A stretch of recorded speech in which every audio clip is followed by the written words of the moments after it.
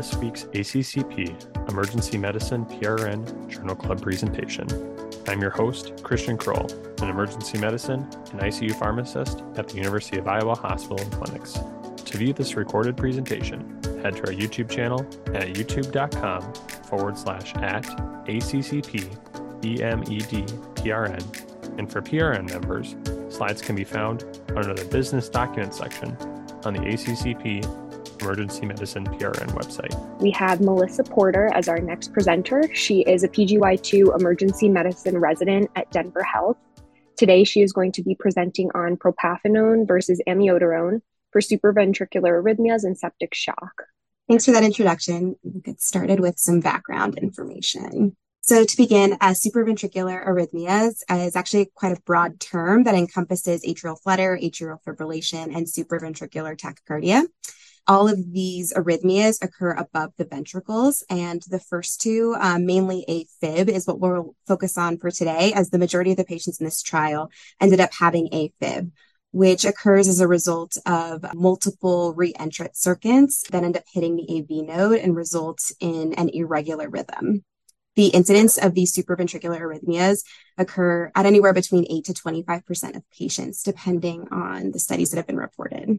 When we do get a patient with new onset AFib, specifically those that have secondary AFib, so those that are caused by a precipitating factor, the first thing we want to assess is that underlying cause. What factors might be precipitating the AFib event? And these factors could include sepsis, surgery, hemorrhage, MIs, pulmonary embolism, or heart failure with pulmonary edema. And the main thing we want to do initially is to identify these causes and treat these causes. If a patient who is in AFib becomes hemodynamically unstable, which would be altered mental status, a drop in their blood pressure, or some type of cardiac ischemia or decompensation in their heart failure symptoms, we should be considering synchronized electrical cardioversion for these patients. Moving on to sepsis, as all of the patients in this study do have septic shock. The definition for sepsis is published by the Surviving Sepsis Guidelines, which defines it as a life-threatening organ dysfunction that's caused by a dysregulated host response to infection. And then septic shock is a subset of these patients that should be defined basically by these patients that have profound circulatory or cellular abnormalities that are associated with an increased risk of mortality. And we can identify these patients clinically as those that require a vasopressor in order to maintain their MAPS of 65 or greater, and those that have a serum lactate of greater than 2 in the absence of hypovolemia. And just of note, while AFib in and of itself can be a precipitating factor, while sepsis can be a precipitating factor of AFib, the use of increasing vasopressors will also is associated with an increase in new onset AFib. Looking at the guidelines, so there are European guidelines that were updated in 2020, Canadian guidelines that were updated in 2020, and the American guidelines, which were published in 2014. There was updates, but they don't address secondary AFib management in the updated ones. So these are the last American updated guidelines related to AFib that's caused by an acute illness or secondary cause. So all three of the guidelines recommend managing the underlying condition and correcting for precipitating factors. They also recommend electrical cardioversion immediately if a patient becomes hemodynamically unstable. What's unclear in these guidelines or conflicting between the guidelines is whether or not we should be rate controlling or rhythm controlling patients who present with new onset AFib in the setting of an acute illness. So the European guidelines suggest that rate control is preferred, and they specifically mention IV amiodarone as an option. The Canadian guidelines do not make a recommendation outside of the first two. And then the 2014 AHA guidelines make some conflicting statements. So they first say that during acute illness, patients may require rate control. And then later on in the guidelines, they say that recommend that rhythm control may be favored for AFib that is precipitated by an acute illness. They don't define acute illness, and they don't provide any data or surrounding information related to these statements.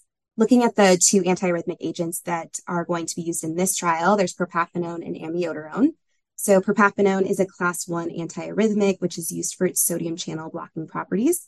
And just as a reminder for Propafenone, it is contraindicated in heart failure, and it does share the U.S. boxed warning as the same 1C antiarrhythmics like flecainide for mortality in patients with structural heart disease. And that's based off the results of the CAST trial, which, while the CAST trial did not use Propafenone within it, because it's in the same class as flecainide, it did receive the same boxed warning. And then moving over to amiodarone, this is a class 3 antiarrhythmic. So when used for rhythm control, we're using it for its potassium channel blocking properties, although it does share properties from all 4 classes of the antiarrhythmics. And just as a reminder for amiodarone, it has been shown to have a delayed effect in terms of converting patients to sinus rhythm when it's used for a cardioversion purpose. And then finally, looking at previous literature, there is not a lot of literature looking at rhythm control, specifically in patients with sepsis or septic shock. However, the authors of the study that we're going to review today did previously publish this retrospective cohort study looking at amiodarone versus propafenone versus metoprolol for supraventricular arrhythmias in septic shock. This was conducted from January of 2013 to December of 2014. And what they found was the large majority of patients in this retrospective study did end up receiving amiodarone. Between the 3 groups, there was a greater percentage of patients who would receive propafenone and metoprolol who ended up converting to sinus rhythm at 24 hours as compared to the amiodarone group.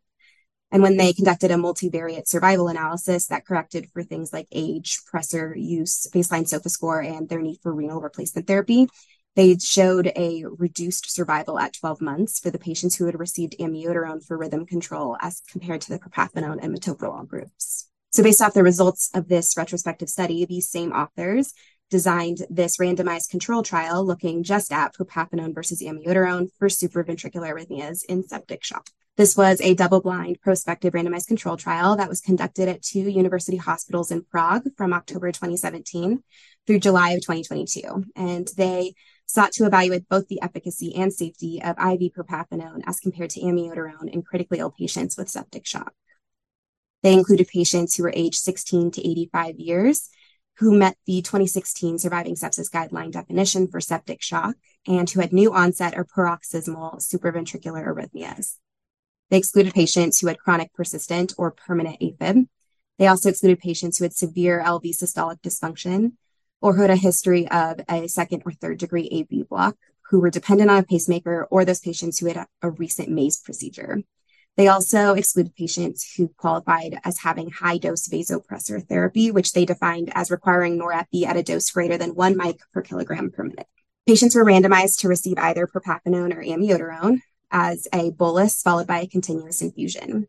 Patients would also receive electrical cardioversion if they became hemodynamically unstable, and they also allowed for crossover at the provider's discretion. The primary outcome was sinus rhythm at 24 hours.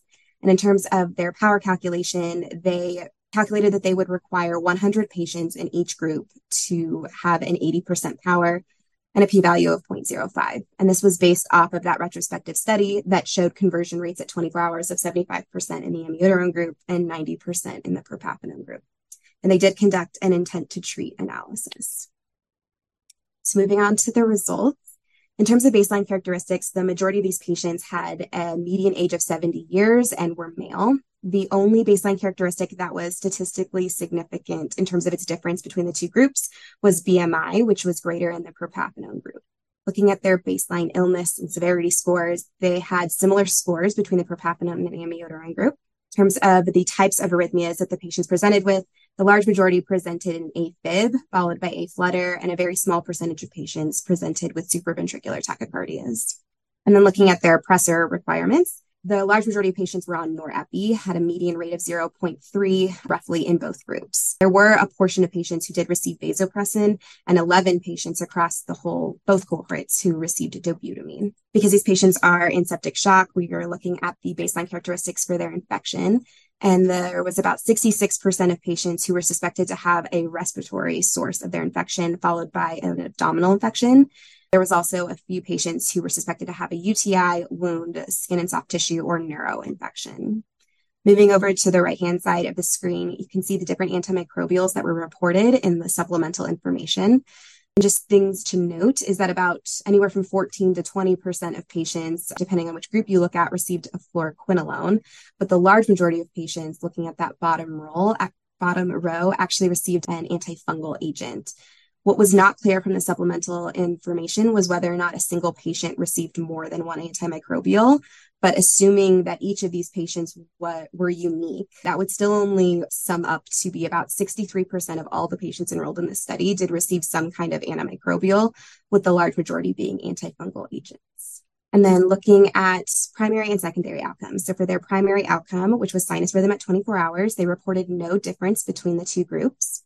However, when they looked at time to cardioversion, they did see a statistically significant difference in terms of time to cardioversion, with that being longer in the amiodarone group at a median time of 7.3 hours compared to 3.7 hours. In terms of the percentage of patients in each group who ended up requiring electrical cardioversion, it was 40% in the propafenone group and about 32% in the amiodarone group, although this was not found to be different between the two groups.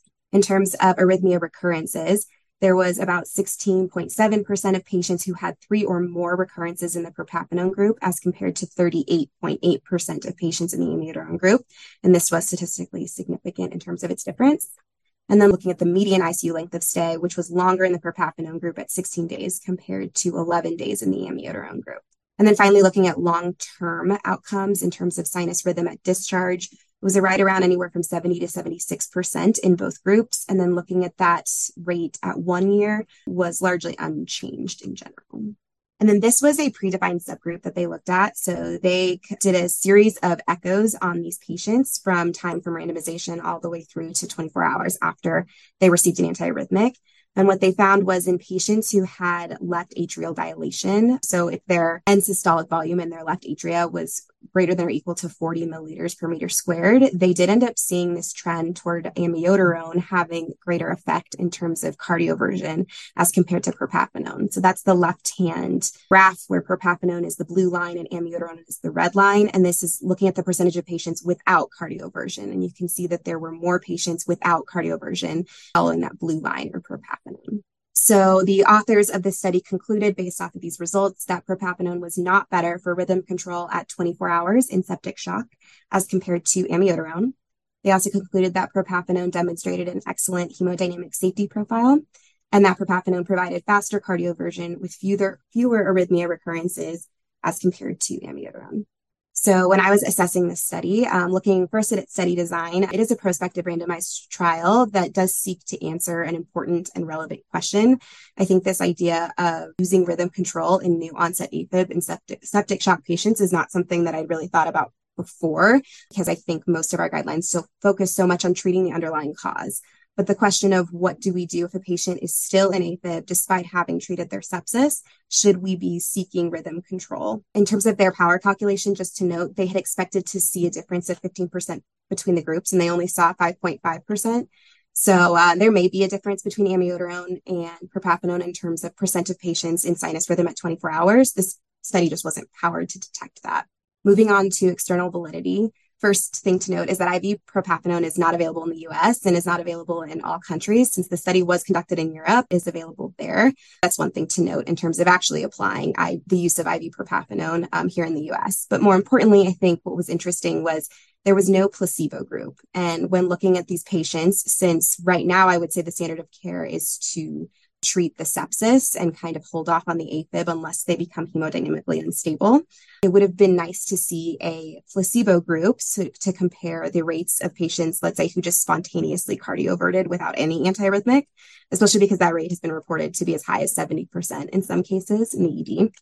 And then it would have been helpful to see the percentage of patients in a placebo group who had long-term outcomes. And what I mean by that is, were they still in AFib at 1 year? And then the third element of external validity is the sepsis management in this study was largely unclear. I don't know, based off of the supplemental information I looked through, I don't know the percentage of patients who had source control. I don't have any microbiology data on these patients, so I can't say if their empiric management was appropriate in terms of the antimicrobial options that they received.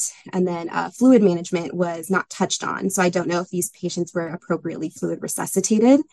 And then looking at the percentage of patients who did require electrical cardioversion, the definition for hemodynamic instability was unclear because all of these patients were in septic shock. So they didn't provide any definite definition for when a patient became even more unstable, I guess, for these patients specifically to require electrical cardioversion. And I don't know if that instability was a result of their ongoing AFib or a result of their ongoing sepsis process. based off of all of that, the questions that I still have that are unanswered are what are the short-term and long-term clinical outcomes? I think I'm really interested in the mortality as well as the persistence of AFib at 1 year in these patients, and less interested, I think, in the 24-hour conversion rates to sinus rhythm. So in summary, what I am taking away from this study is that the conversion to sinus rhythm is definitely delayed with amiodarone as compared to propafenone. This study kind of confirmed what we already know about amiodarone's antiarrhythmic properties and how long it takes to see those effects. IV propafenone, I think based off of this study, was proven to be safe and effective as an option in AFib management, specifically for those patients without LV dysfunction. And then finally, an area for future research would be when AFib is precipitated by sepsis and when their sepsis is appropriately managed, does treatment with antiarrhythmics improve clinically relevant outcomes if their AFib persists? These are some references and what questions can I answer? If you have enjoyed this presentation content and would like to hear more, subscribe via your favorite podcasting app. Additionally, make sure to check out our YouTube page for all recorded presentations. Thank you for listening to this week's ACCP Emergency Medicine Journal Club presentation. Join us weekly for a review and discussion of new journal articles in emergency medicine.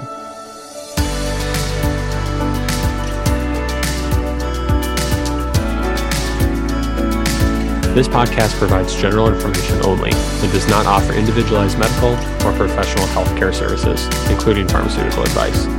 The contents and materials in the podcast are not intended to be a substitute for inpatient pharmaceutical advice, diagnosis, or treatment. And the use of the contents and materials in the podcast does not constitute a pharmacist-patient relationship. As a result, the information in and materials linked to this podcast are applied at the user or patient's own risk.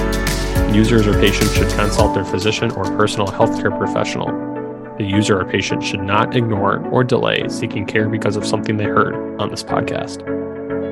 In case of an emergency, the user or patient should contact their physician, call 911, or go to the nearest medical emergency facility.